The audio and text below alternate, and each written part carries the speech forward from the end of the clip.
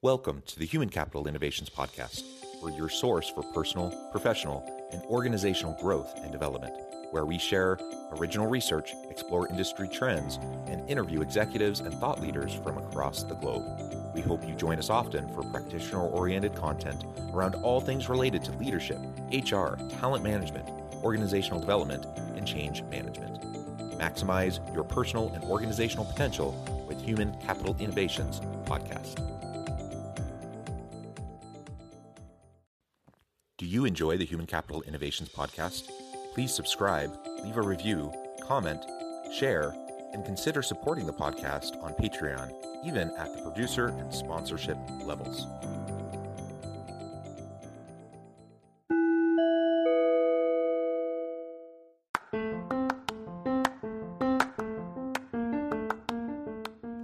Welcome to the Human Capital Innovations Podcast. In this HCI podcast episode, I talk with Murray Sabrin about his book, Navigating the Boom-Bust Cycle, an Entrepreneur's Survival Guide.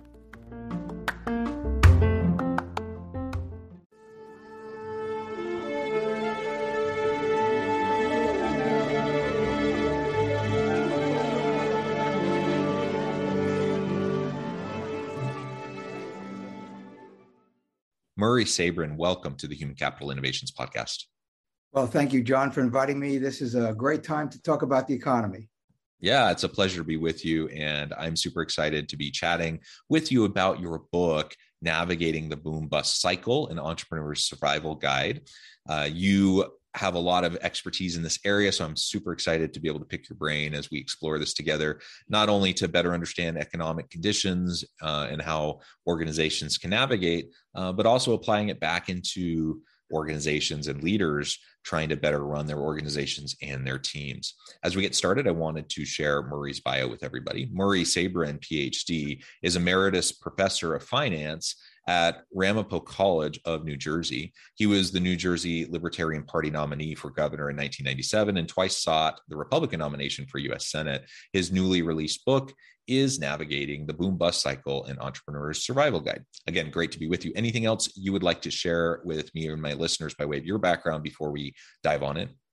Well, it's interesting. I'm an immigrant. I came to the United States in 1949 at age 2.5 with my older brother and my parents, who were the only members of their respective families to survive the Holocaust. And from that experience of growing up in a household of Holocaust survivors, I got to learn a lot about their experiences during World War II, how they survived.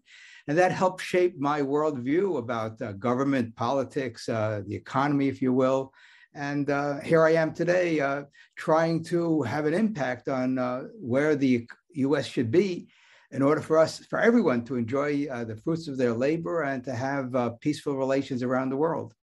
Yeah, that is fantastic. Wonderful. So let's dive on in and just open up by telling us about the premise for the book, why you felt this was an important book for our time today. Well, the idea for the book came from the acquisitions editor for the publisher, Business Experts Press. And he contacted me because of a mutual friend suggested that he speak to me about possible books for the publisher. And there are two books I had in mind. One, obviously, about the business cycle and how it's impacting the economy, but more importantly, how entrepreneurs can navigate the booms and busts, because as we know, when the bust occurs, a lot of entrepreneurs are cut short. They either have to sell their business, go into bankruptcy, merge with another company, and what they can do to make sure that their businesses stay afloat and maybe even generate more ideas that will take them to the next phase of their business. And so I was very excited about writing this book, given where we were in the economy in 2020, and the book was written in 2021. And so the book came out in October of last year, and I think it's going to have an impact because entrepreneurs need good advice, and the book provides plenty of good advice about how to navigate your business, not only during the bust, but also during the boom, because as we know, entrepreneurs get, as one economist called it, irrationally exuberant about their businesses, thinking that the business are going to continue, profits are going to keep on coming in, And when the economy turns and they find out they're stuck with a lot of inventory that they can't move at prices that they thought they could sell the products for, that's when the trouble begins for companies. And they just have to have a good handle about the economy, which means really knowing their market, knowing the macro economy to a certain extent, because that's really going to help determine where they are in the business cycle. And also, I just finished writing another book for Business Experts Press on medical insurance and how entrepreneurs can navigate the medical insurance maze, because as we know, medical insurance has become incredibly expensive, and we're spending so much money on medical care and medical insurance that I thought I'd put something together for entrepreneurs so they can reduce their medical insurance costs, medical insurance benefits for their employees, but improve the quality. And that's a challenge that I think that my next book addresses. Yeah, well, wonderful, wonderful. So let's talk a little bit more about those macroeconomic conditions that create these booms and busts. Now, clearly part of it is, the most recent recession has just been the pandemic. But you're right that there are these natural cycles. So walk us through that in kind of simplistic terms, so we have a general overview of what that looks like, and then we can dive into more about how we can navigate that and better understand those cycles. Okay. Given all the theories that are out there, I'm convinced that the best theory to explain the business cycle was developed by Ludwig von Mises of the Austrian school back in the early part of the 20th century in his book, The Theory of Money and Credit. And he continued to write about it throughout his lifetime. And then his students, most notably Murray Rothbard, picked up on his approach and applied that to understanding American business cycles. His doctoral dissertation at Columbia, The Panic of 1819, and so on and so forth. But let me give you this general view of the business cycle. The business cycle is not endemic to the market economy. That idea comes from Karl Marx, who said the business cycle is one of the curses of capitalism, and therefore we should go to a socialist communist society to get rid of the business cycle. He was totally wrong on his analysis of the business cycle. The business cycle is really a phenomenon that goes back about 200 years that came about because of the introduction of central banking, which made it possible for a central authority in every government that adopted central banking to manipulate money and credit in the economy. And that caused distortions in the economy by giving us an unsustainable boom, which we saw during the dot-com bubble and the housing bubble, and now what people call the everything bubble. And that's because in the United States, the Federal Reserve targets short-term interest rates. And by targeting short-term interest rates, it thinks it can precisely determine what is the interest rate that will give us maximum employment and output with very low inflation. They failed in that attempt for the past 100 years since the Federal Reserve has been operating. And so now we have a situation where we go through these boom-bust cycles regularly. They're all different in magnitude and amplitude and duration. But the point is they all have a common thread, namely the Federal Reserve pumps money into the economy, pumps money out of the economy, and that generates the unsustainable boom and the inevitable bust, because as we're seeing now, inflation is getting out of control, a 40-year high in the inflation rate.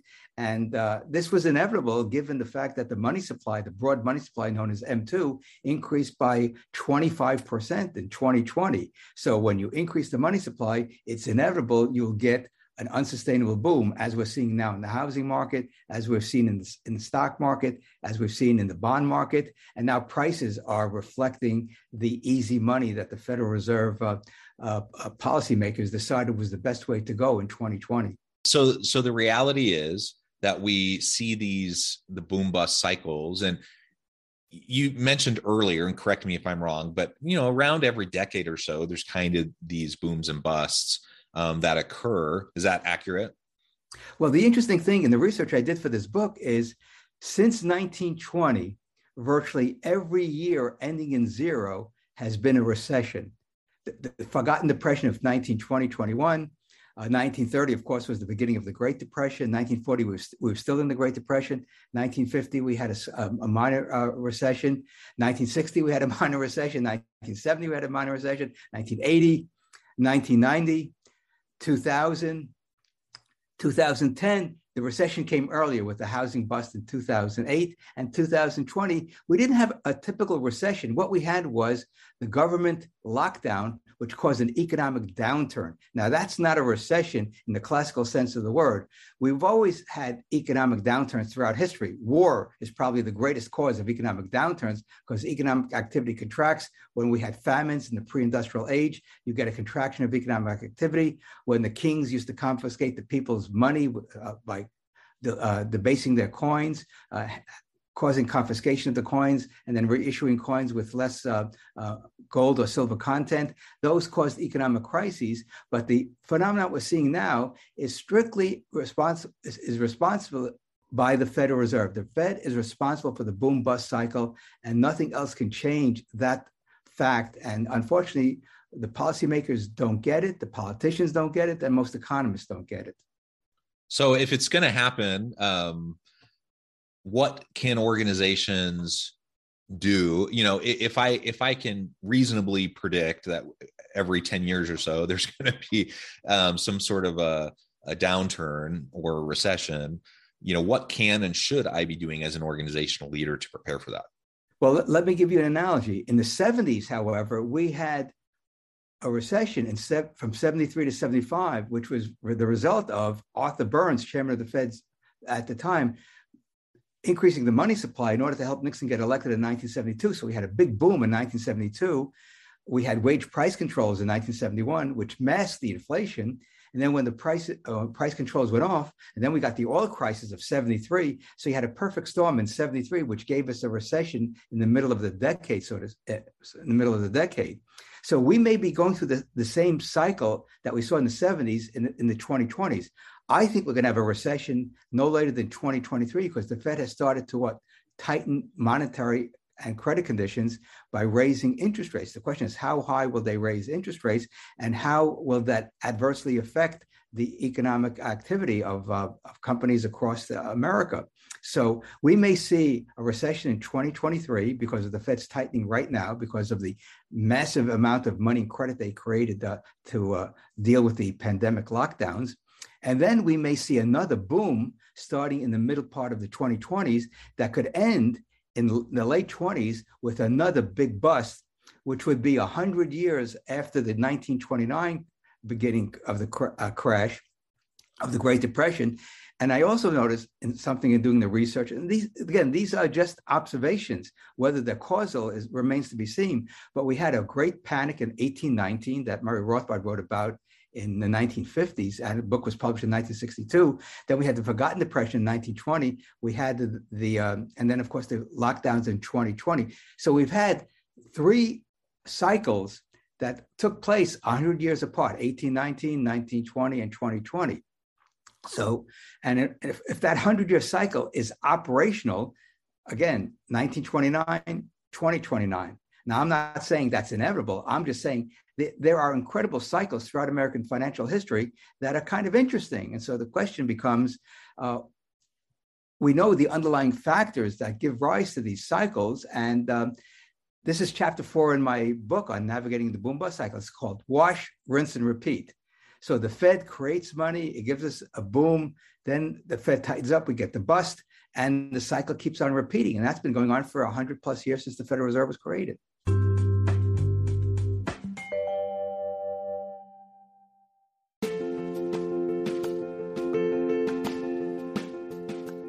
Check out my new book, The Future Leader, Creating and Transforming Next-Gen Organizations.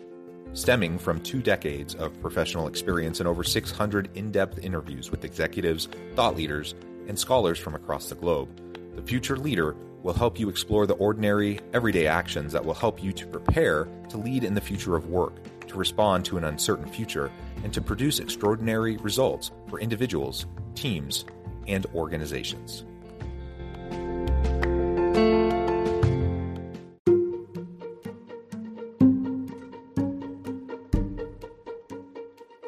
Welcome to the Human Capital Innovations Academy. Courses, micro-credentials, and certificates to upskill and reskill for the future of work. All HCI Academy courses, micro-credentials, and certificates are designed, developed, and delivered by award-winning and internationally renowned scholars, educators, thought leaders, executives, and practitioners. Our courses, micro-credentials, and certificates will help you make your mark on the future of work and make an immediate impact in your organizations. Check out the HCI Academy and our many course offerings and certificates to upskill and reskill for the future of work.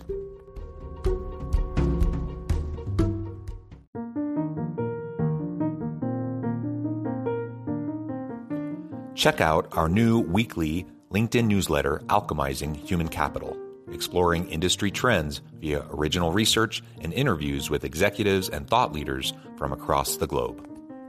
We look forward to having you join us.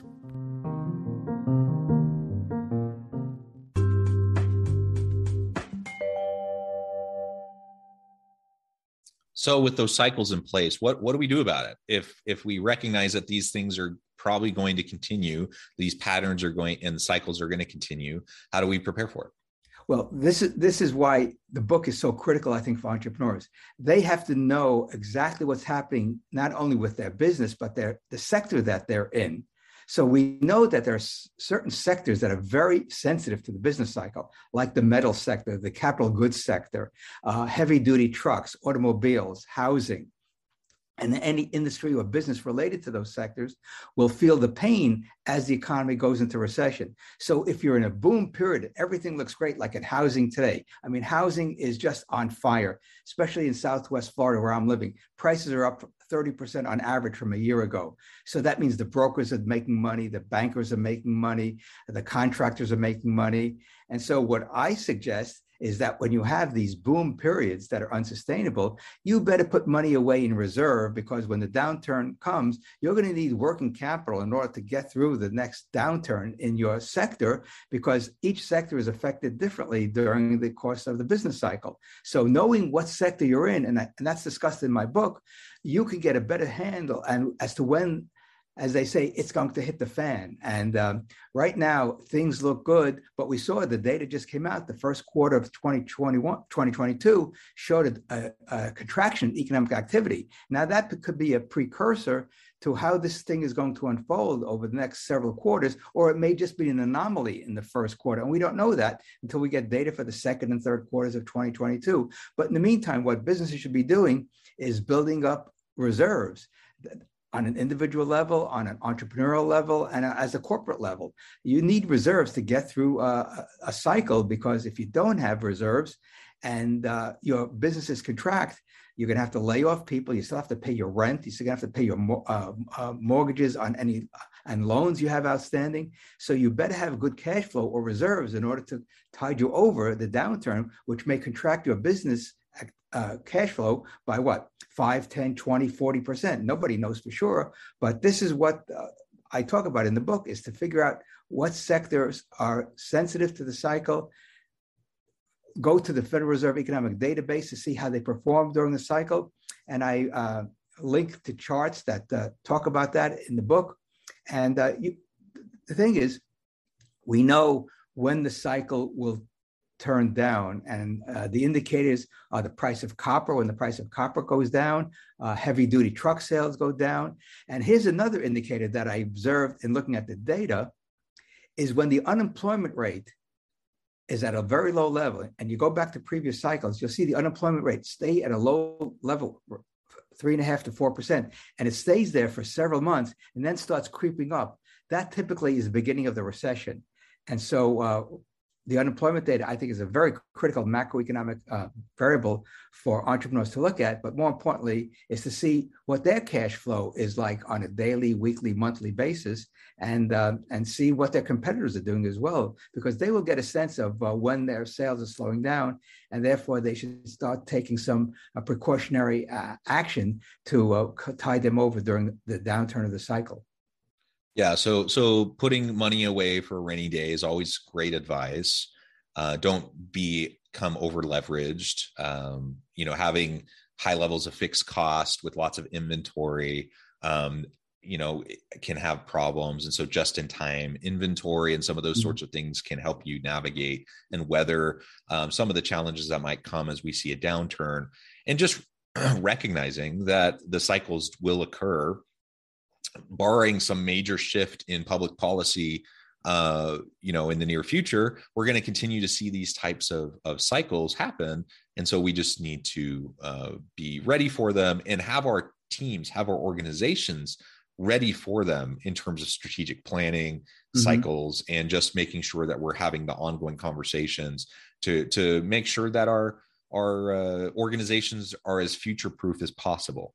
And whether it's an economic downturn caused by these natural cycles, as you've been describing, or it's war, like I'm thinking right now, we have war in the Ukraine. Now, anyone dealing with war, they're going to have these natural downturns as well, and economic activity is going to be reduced, and that, of course, is going to have cause all sorts of challenges for organizations, and we can't always foresee those things. And so things like a global pandemic, we can't always foresee those things. Yet we should recognize and acknowledge that it's inevitable that those things will happen at some point. We just don't know when. Right. And so we need to be mindful of that and prepare for it accordingly. So I think all of that is really important. Now let's talk a little bit more, like if we were to shift public policy in such a way that it could allow us to kind of get outside of these cycles, or to future-proof our organizations against these cycles, what might that look like? Well, the first thing is the Federal Reserve should not try to manage the economy by manipulating short-term interest rates, called the Fed funds rate, which the Federal Reserve raises during an inflationary cycle, which we're now in order to cool down the economy and stop prices from galloping away. I mean, we have 8.8% inflation for the past 12 months, which is the highest in 40 years. And the sad reality of that is the average American's purchasing power is plunging, especially the interest that they're getting on savings. I mean, if you have a decent amount of money in a savings account, you're getting close to zero, while inflation's at 8%. That means you're losing 8% in purchasing power in the past year. That's unconscionable. I don't know how the people at the Federal Reserve can sleep at night when tens of millions of Americans are losing hundreds and hundreds of billions of dollars a year in interest income. And where is the AARP in screaming at the top of their lungs that their members, senior citizens on fixed incomes, are losing a tremendous amount of income, and so their living standards are going down. So you have the worst of all worlds. You have an economy that could be on the brink of a recession. You have income of seniors and other people living on fixed incomes down. You have wage earners seeing their real wages going down. And you have businesses whose profit margins may be shrinking because of people are very nervous about paying higher prices for goods and services. And so the economy is in a mess in one sense, but on the other hand, the stores are basically have all the goods that people want available to them. Now we have some supply chain bottlenecks out there, not because of the free market, because of public policy, because of the sanctions, because of Biden canceling the Keystone Pipeline, which would have brought oil from Canada to the United States. The price of oil is at, I think, a 20-year high, if not higher. I mean, actually, the price of oil skyrocketed during the housing bubble to, I think, $140 a barrel. We're, I think, at 110 right now. So again, public policy is detrimental to financial and economic stability and growth. What the government does is basically unsustainable for the economy. We need to have a more of a laissez-faire approach to the economy. And I've been talking about this for decades. Other people have been talking about it for decades. Let the market, which means buyers and sellers, workers and entrepreneurs, get together in the marketplace to sort things out of what they want and what will be produced. Instead, the federal government and the Federal Reserve tries to micromanage the economy, and it's been a total failure. And why people don't recognize this is shows you how people cling onto their bad ideology, and the average person that suffers because of that. Well, Murray, this has been a fun conversation. Our time is short. I mean, there's a lot more we can unpack here in different perspectives and points of view in regards to all of this. But I really appreciate your insight. I appreciate you coming on to share a little bit about what you talk about in your book. Before we wrap up for today, I just wanted to give you a chance to share with listeners how they can connect with you, find out more about your work, where they can find your book, and then give us a final word on the topic for today. Sure. My blog is murraysabrin.com. I've linked all the interviews and articles I've written the past 6 months about the economy, including medical care. I wrote a book on universal medical care, how we could have that in a free market. That's discussed on my blog. The books are available on Amazon, Universal Medical Care from Conception to End of Life, and Navigating the Boom-Bust Cycle. And so my mission right now, after 2 years after retiring from a 35-year college teaching career, is to get the word out to the American people that the emperor has no clothes, that the Federal Reserve is not our savior, the federal government destabilizes the economy, the Federal Reserve destabilizes the economy, and that we need more of a free market, laissez-faire approach to economics, which is contrary to the conventional view on the talking heads on TV and possibly radio, and of course in the halls of Congress and maybe in corporate boardrooms.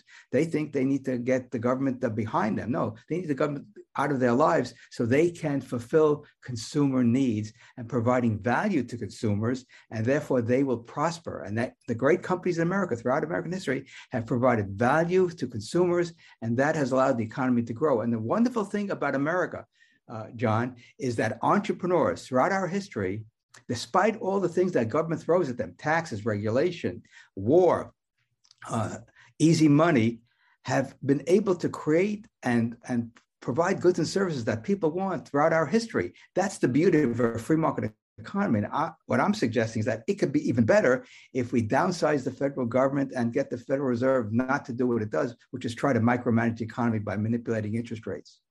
Thank you, Murray. We're going to have to leave it there. It's been a pleasure. I encourage listeners to reach out, get connected, find out more about what Murray can do for you. Check out the book. And as always, I hope everyone can stay healthy and safe, that you can find meaning and purpose at work each and every day. And I hope you all have a great week.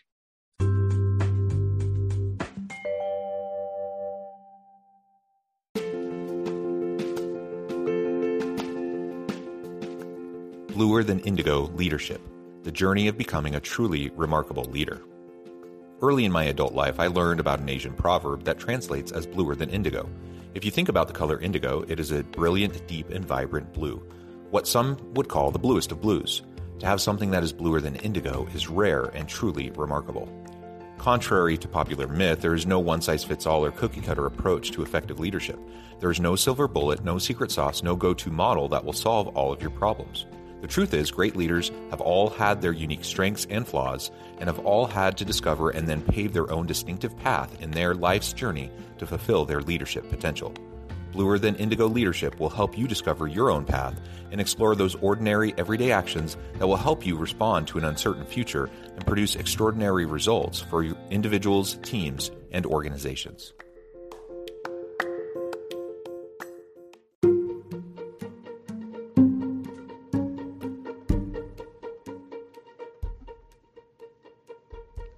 Check out Human Capital Innovations magazine, Human Capital Leadership. Human Capital Leadership is a free, interactive e-magazine with the mission to help individuals, leaders, and organizations find innovative approaches to maximize their human capital potential. We publish issues quarterly in August, November, February, and May. Take a look at the latest issue and let us know what you think.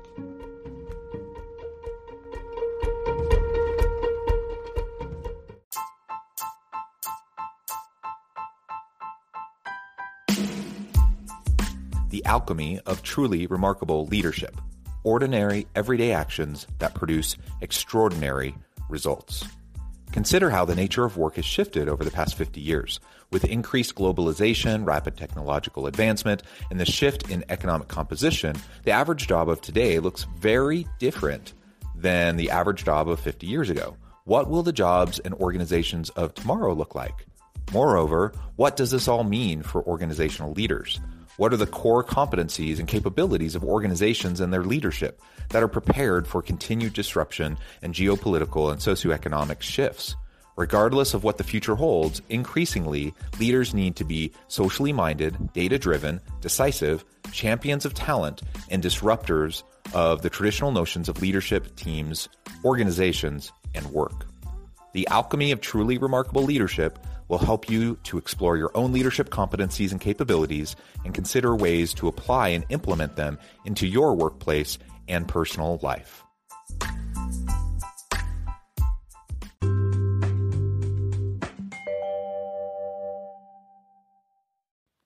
Do you enjoy the Human Capital Innovations podcast? Please subscribe, leave a review, comment, share, and consider supporting the podcast on Patreon, even at the producer and sponsorship levels.